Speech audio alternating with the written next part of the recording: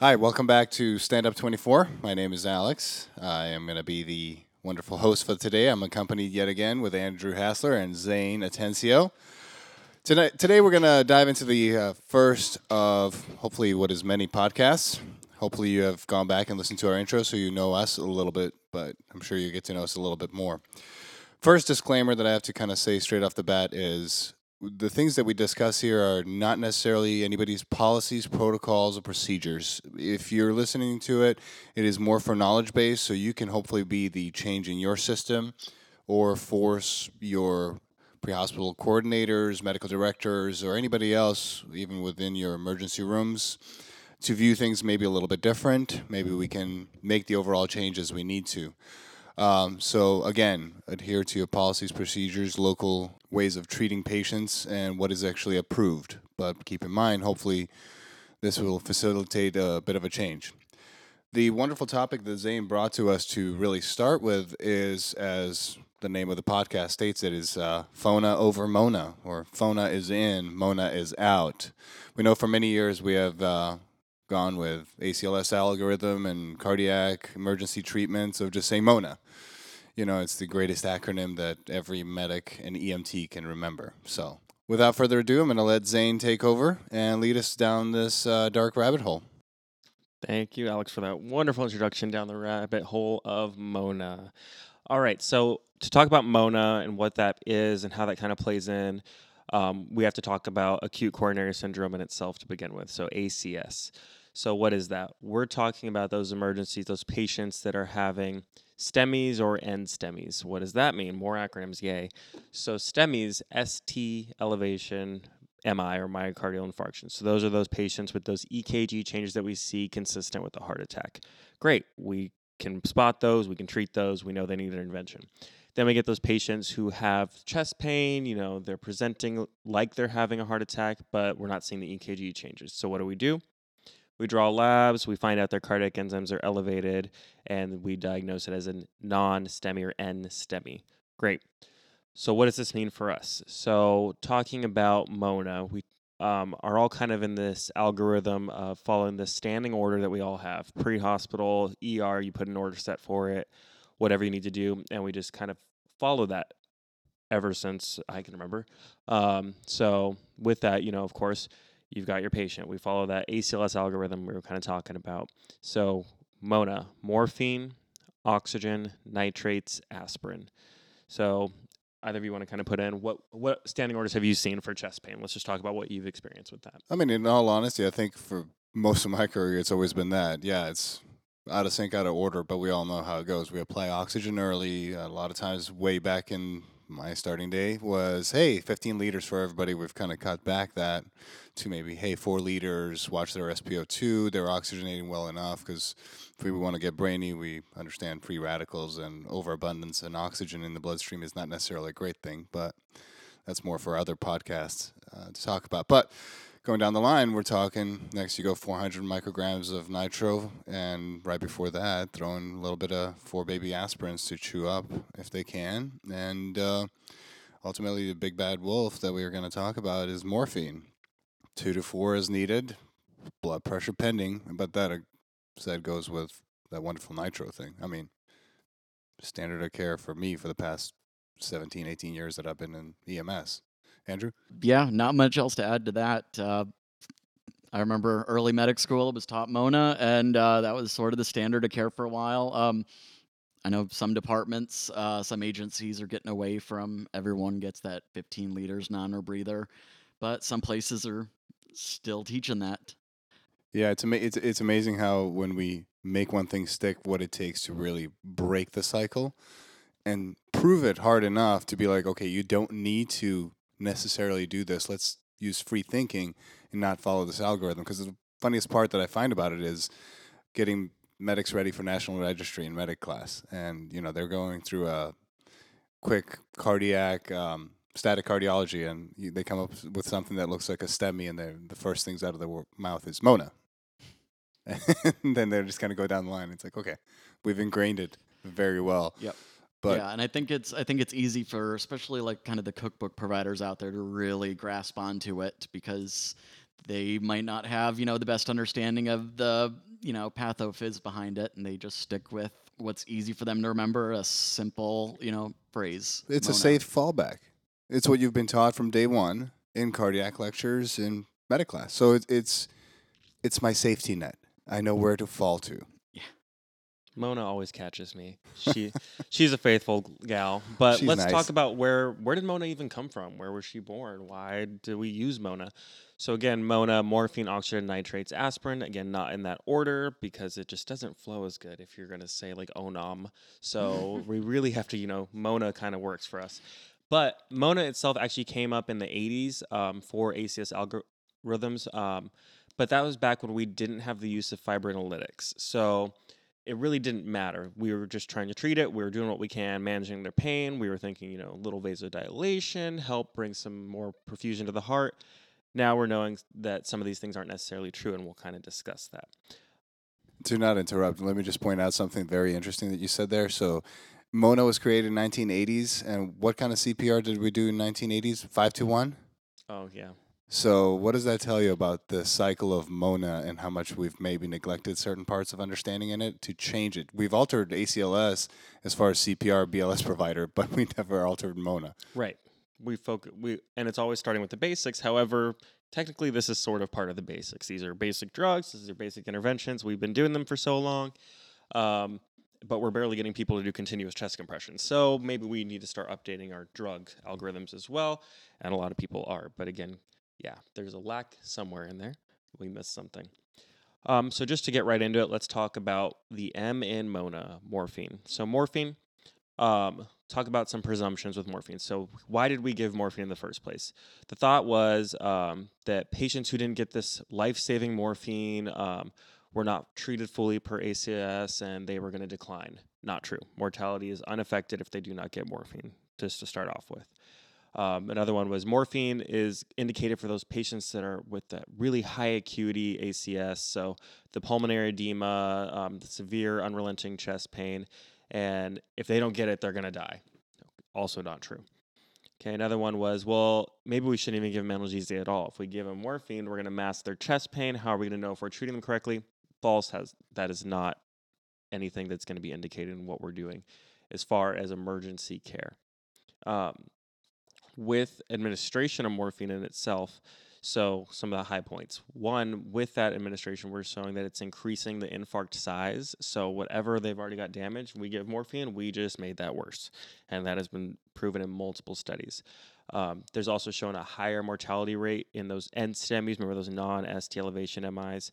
So say we do get that patient pre-hospital in the ER, whatever, we use that standing order for ACS. They've got 10 out of 10 crushing chest pain, but no EKG changes. Okay, I'm going to give you some morphine, try to, see if I can help with that. I give them the morphine, and unbeknownst to me, I'm increasing their infarct size and increasing their mortality, but I can't see that. Another big thing with morphine is that the myth was, well, if we use morphine, we're going to have a risk for hypotension, which is true because morphine does release histamine in the body. That can drop your blood pressure. Definitely not something we want to do, especially with those inferior, posterior MIs where we want to be very delicate with how we're managing their blood pressure.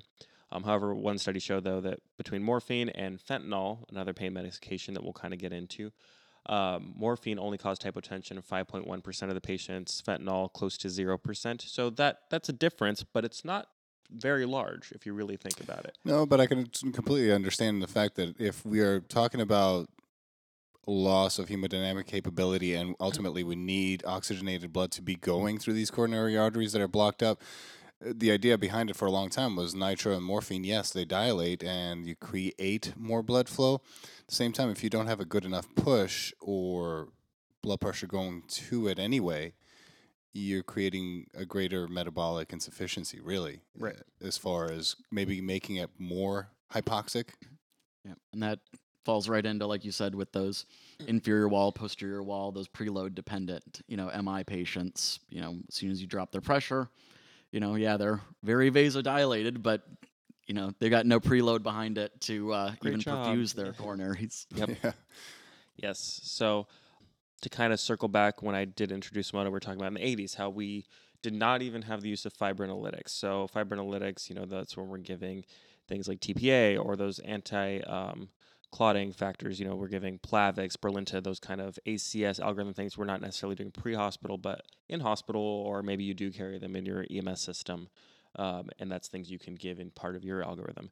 What morphine does, however, though, is it decreases the effect of these drugs, and those are those P2Y12 inhibitors. Yay, fancy acronyms. I know, big fancy words. Yes, super fancy. I sound so smart.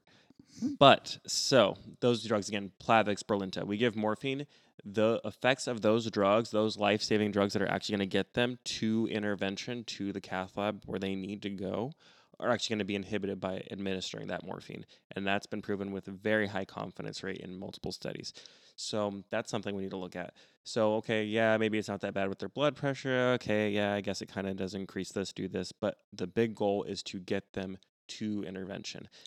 So we're kind of decreasing their chances by taking away those inhibitors, the effect of those at least. Which, considering that aspirin is one of the first things that will load up next to oxygen on a patient and making it ineffective. I mean, really, the point of aspirin is you're not clot busting by any means. You're just preventing the clot from aggregating more. Correct. It's a platelet aggregator. But now we're adding in morphine, and it's not helping out. Not only are you getting twofold, the histamine release, dilation, maybe decreasing preload, not making it better. On top of it, you could be hindering any further great help that the hospital will probably rely on. I mean, it's one of those indirect patient advocacy treatment thoughts. Correct. And it's not well known, so it's a great point to bring up. And if I remember correctly, we can check my source here later, but I remember reading some studies that said that aspirin is the only drug in Mona that's actually proven to do anything for our patients.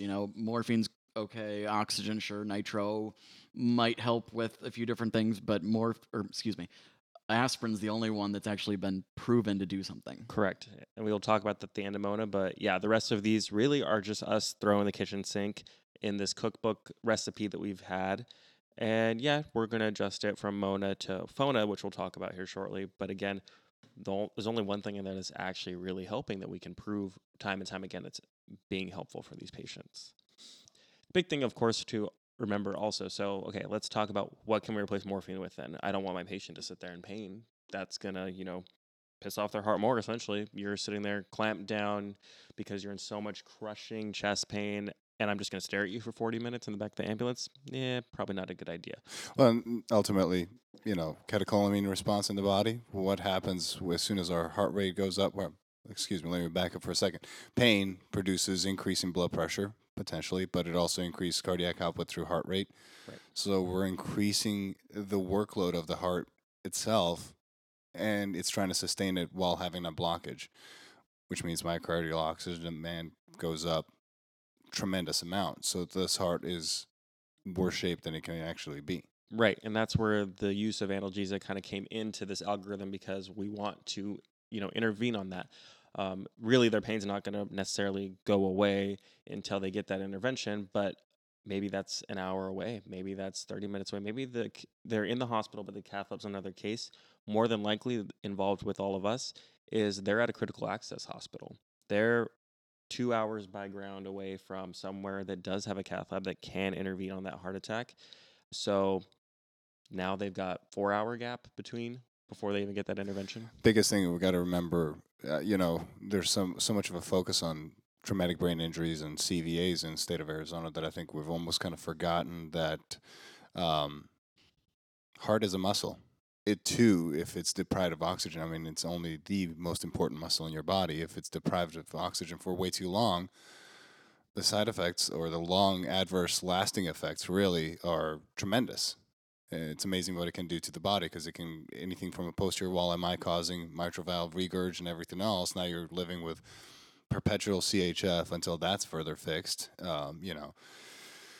It's a plethora of issues that can actually arise from it. And sometimes, like you said, time is of the essence. And we have a tendency sometimes to be like, oh, you're just another chest pain. It's okay. Right. And we might not know until we get those, those cardiac enzymes back, which, by the way, don't elevate often for, a couple hours. So I draw that first troponin, it's negative. They're still carrying on about their pain. Okay, fine. I get that a second one back. Now it's elevated. Now I'm really behind the ball. I'm probably 5-6 hours behind because I've done that serial marker. But that's, again, for a later conversation. So what are we going to replace morphine with? Fentanyl seems to be the new kind of drug of choice for this because it's just shown to be safer. It doesn't affect those inhibitors that we're trying to give to prevent further clotting within the body. And it's not as vasoactive, so we're not going to drop their pressure necessarily unless you're slamming it into their IV, which you probably shouldn't be doing. Let's all take a break and just give it appropriately. Right. Get that Narcan ready too. Right. So before you snow grandma all the way to next Christmas, maybe consider a little lighter dosing. I do think when it comes to that, though, we kind of lose track of time as we're pushing drugs. You know, you're like 1, 2, 30 seconds. And the whole thing's apnea, in. yay. Yeah, Okay. but you got to take into consideration how many times do we actually stop and sit and look like, okay, is that 30 seconds? Exactly. You've got so many 2-minute things push? pending how many providers you've got and how many hands you have to be working with. Sometimes can be too much, sometimes can be too little, but if you're sole provider or two provider and one is the clinician, one is the technician, is the technician really looking at their watch? You said give it. Yep, it's in. So with that, though, of course, so fentanyl is great. That's kind of what we're trying to replace morphine with. However, I worked at a EMS system on ground where we didn't have fentanyl. All I had was morphine. So do I really get a choice? Am I going to withhold analgesia altogether? No.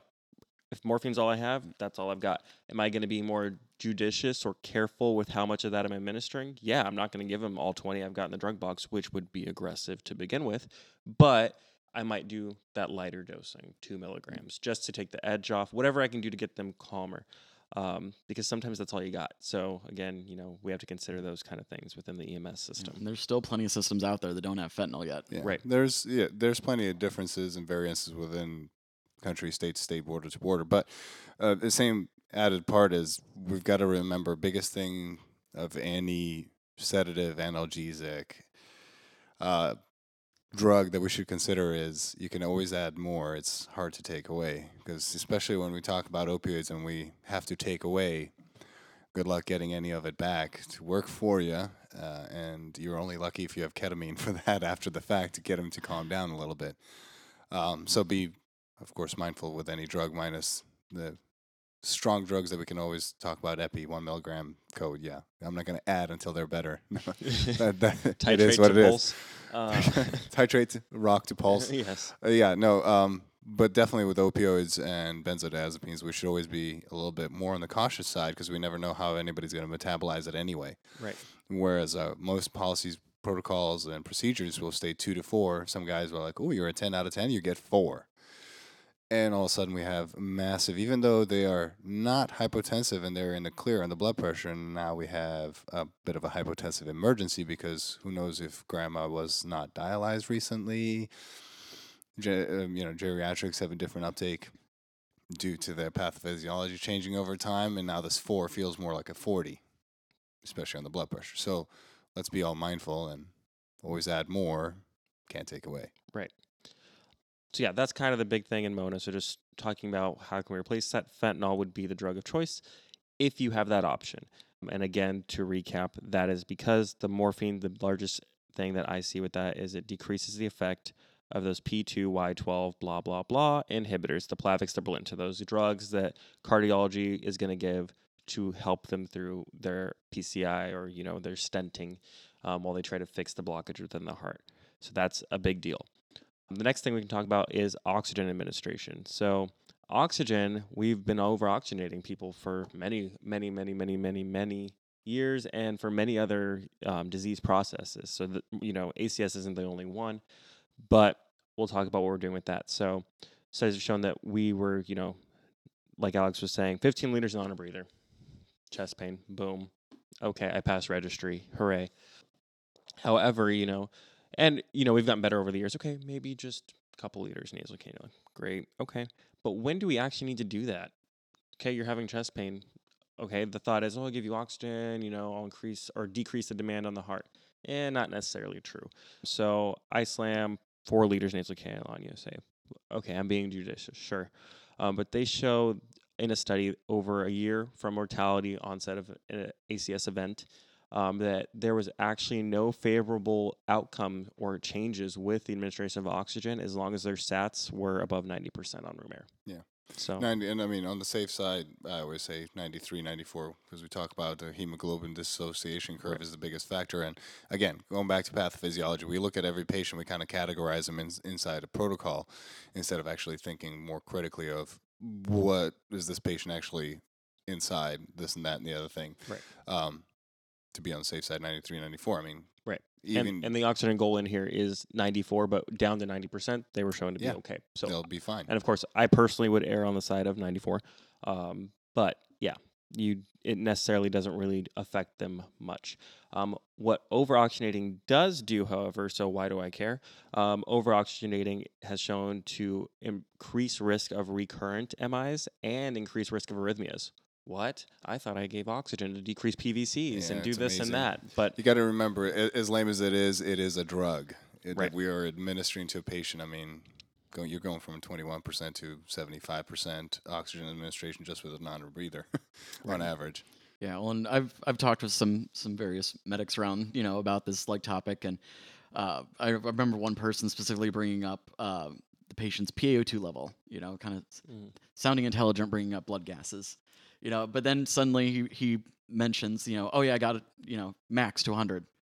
Like, it's not a percentage; it's partial pressure. You can make it above 100. Yeah. And the more oxygen we give people, we can get them to a point where all their hemoglobin is, full of oxygen, and then there's just extra oxygen just building up. it's not really going anywhere. Not really going anywhere. Yeah. Yep, definitely. You can fill the roller coaster, you can fill all the seats on it, but if the weight's too much, it's not really going to do much for you. There's got to get off somewhere, right? So yeah, oxygen. So be judicious with it. Again, I would err on the side of just light nasal cannula, a little spritz, 2 liters. Get to that goal of 94. Again, following your protocols. So we've hit morphine, we've hit oxygen. So now we're to the nitrates, the N of monofona. Here we The go. bad N word. Here we The go. bad N word, I know, naughty, naughty. This is going to be very controversial portion of this talk, I think, because I think all three of us kind of have within our own look at it a different opinion. Probably end up at the same place, but Yeah, but I think our opinion's different based on kind of where we come from. We're all flight critical care guys and have access to X, some Y, and extra Z. toys that other people might not be familiar with. Right. So at a baseline, before we get into opinion, let's talk facts. So facts. Nitrates are shown to actually have no mortality benefit in ACS. What? But they need the nitro. It's going to help. Yeah. It might, but it's not actually really shown to do anything with mortality. What the nitrates can be good for, of course, though, is helping with pain, which we'll kind of get into a little bit. And, well, why is that? Why would nitrates help with pain? Anyone want to touch on that? I'm going to guess at the top of my head. I'm assuming with the coronary dilation, well, less work on the heart anyway, and you're reducing the preload, which means that whether it be right or left ventricle is not working as hard moving blood volume around because you're dilating it out and preventing a greater volume to be there, which is helping out with the afterload. Correct. Yep. So, but again, it's not really shown to do anything for mortality. So, do we need to keep doing it? It's probably not going to go away. I'm going to tell you right now, it's going to probably stay in protocol for a while. No mortality benefit, but also doesn't increase mortality either. So, okay, we're kind of at that. 6 one way, half dozen the other. Right. I mean, really. Right. So You think you're doing something.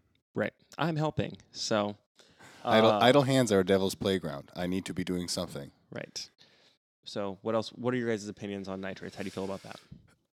It's a mixed bag. I mean, I'll back the clock up, and going back many years of being a ground medic, it was the go-to.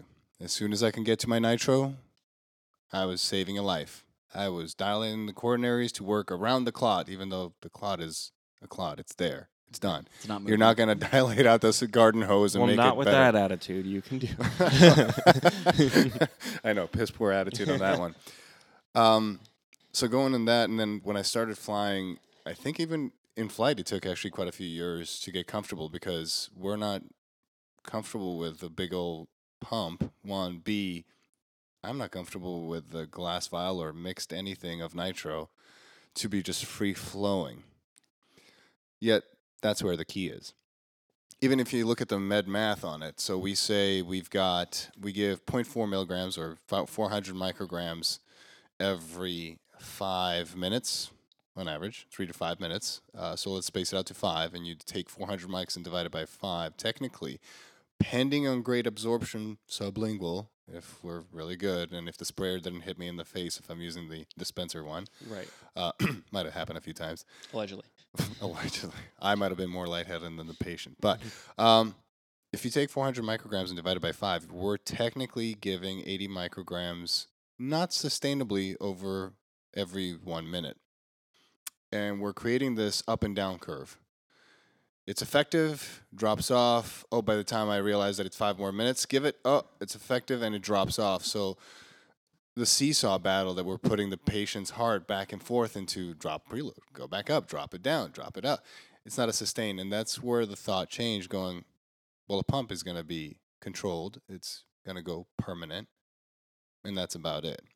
Plus, pump approach is way different. IV drips, 40 to 200 micrograms. And I've even had this discussion with my partners because I'm like, hey, let's start it at 40. And they're like, no, let's start it at 2 and titrate up. The biggest part is this is where I started doing the math. I'm like, but if we give a tab, we're giving 80 mics per minute, and you're telling me that you want to start at 2 mics per minute? There's a reason that it says 40. Don't be afraid. If you're comfortable enough with the blood pressure to treat it, that you should not be afraid to be there, because if it is going to do something, it's all about the nitro sustained over a long period of time without these seesaw drops left and right. In general, that's been my experience. I have hung it recently, and I am lucky enough to have a stupid pump to set up. Andrew, what do you think? Yeah, I agree with most of what you said. I think a lot of medics, especially coming from like the non-critical care, flight environment where they're used to seeing IV nitro, were a little intimidated by the idea of running nitro IV on a pump. There's, I think, something in our heads that thinks, well, I'm just giving a little sublingual pill. It's not that invasive, But when you think about it, that's a sublingual is 400 mics at once, and our IV nitro doses are, 30 mics a minute up to 200 on the very high end of it. And once we give that sublingual, can't really take it back. No, there's no once you give them that sublingual and you run your next blood pressure and it's 70 systolic, at that point you just start squeezing fluids into them, right? Yeah, chase your tail. So yeah, the nice thing with IV nitro is that you start it, titrate it up a little bit till the patient gets relief, and you can leave it there. And if you notice they are getting hypotensive, you can shut it off. So, but yeah, I don't know if I foresee ground EMS having IV nitro anytime soon.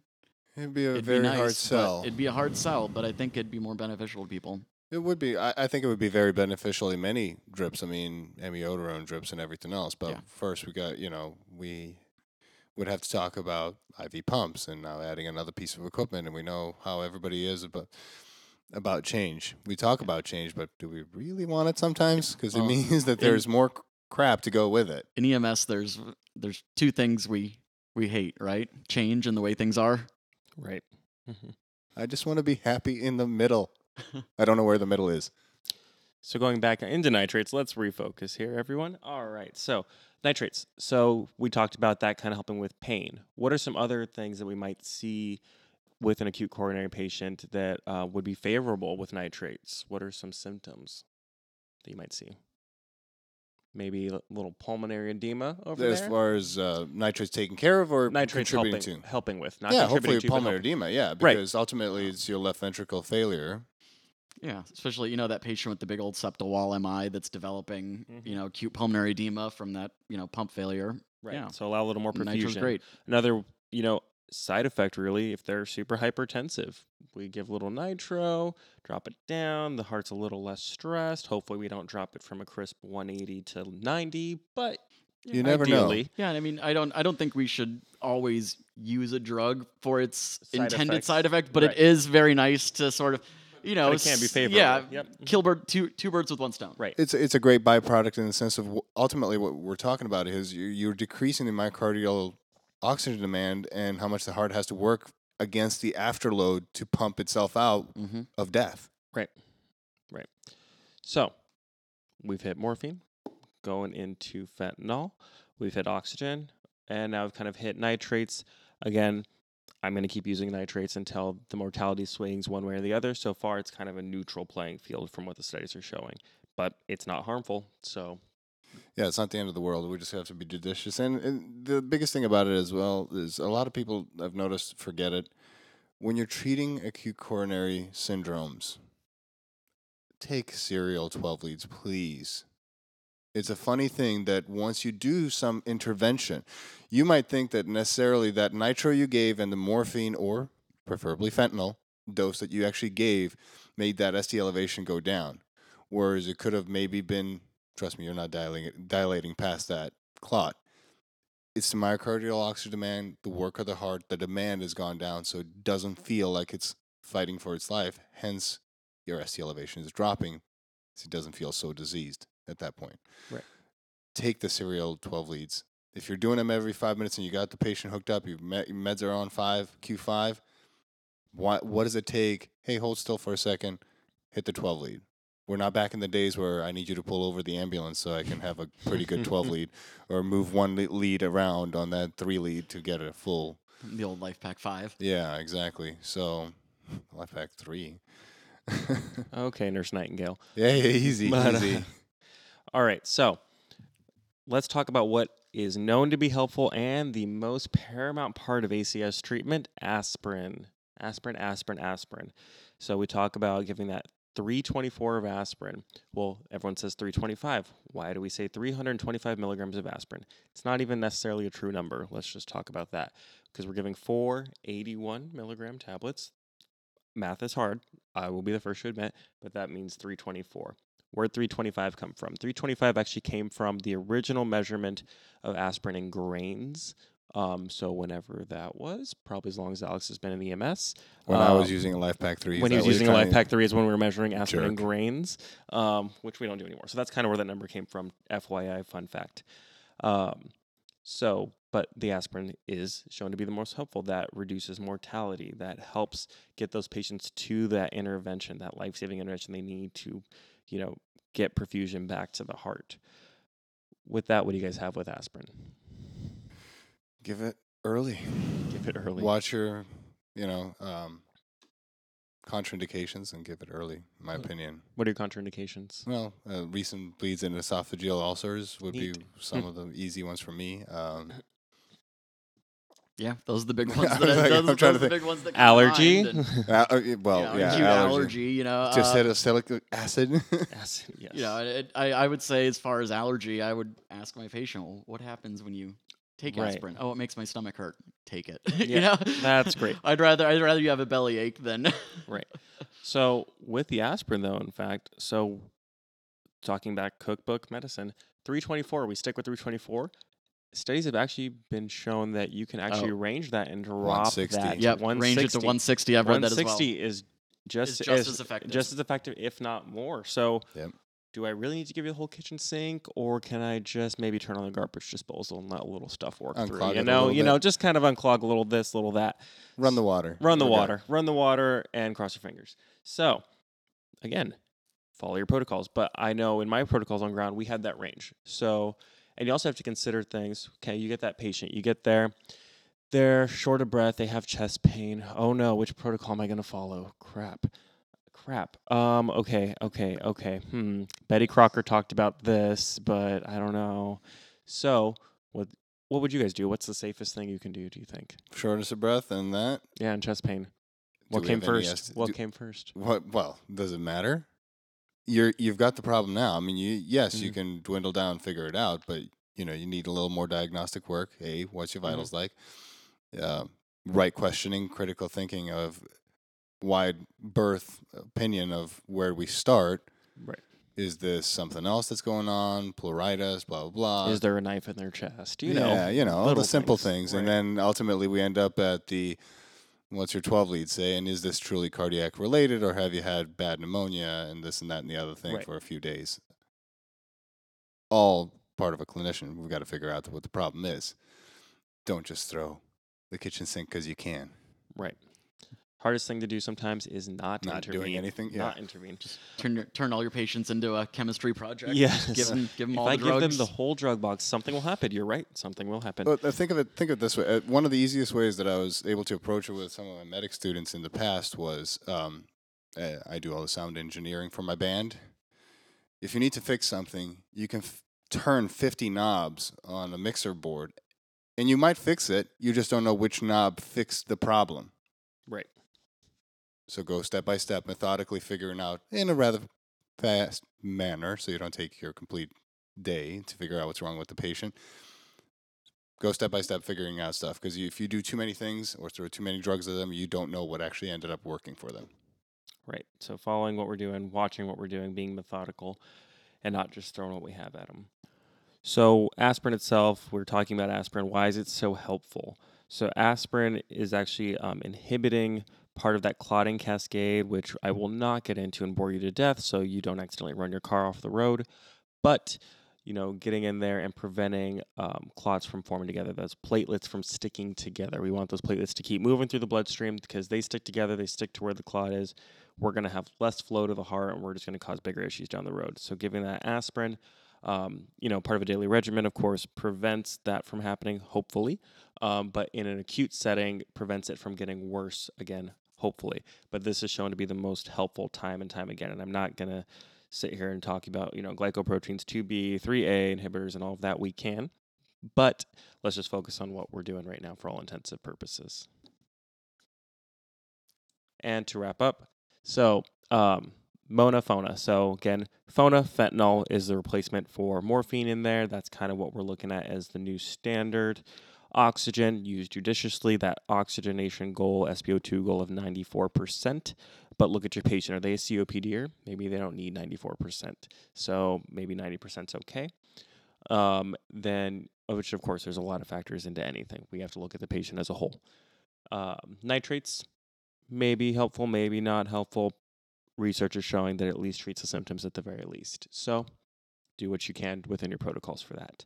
And then aspirin, again, the gold standard. If you can only get one thing before you get to the hospital and that quick transport, give them that aspirin. Maybe they took one at home, give them the last one, to get them to that 160. Give them the last three if you think they need the 324. Kind of make those calls. Give them that drug that they need to get to that intervention, because the goal is to get them to the cath lab, get perfusion back to the heart, and get them home. Yeah. Just remember, muscle is important. Time is muscle. Let's not forget that overall. Thank you guys for joining us for another Stand Up 24 podcast, or should we say our second one. Hopefully you guys will join us for more. Andrew, thank you so much. Zane, thank you so much for all the wonderful research. Great job. And we'll keep pushing forward and bring you guys some more titillating stuff. Titillating. To add on real quick, if any of you are ever interested in any of the research we're talking about presenting, by all means, fact check us and use it for your own use, for personal growth, for your departments. Just shoot us an email at standup24@gmail.com, and we will send you what we've got. And if we said something wrong, please call us out on it. Let's all learn together. Like I said, thanks for listening.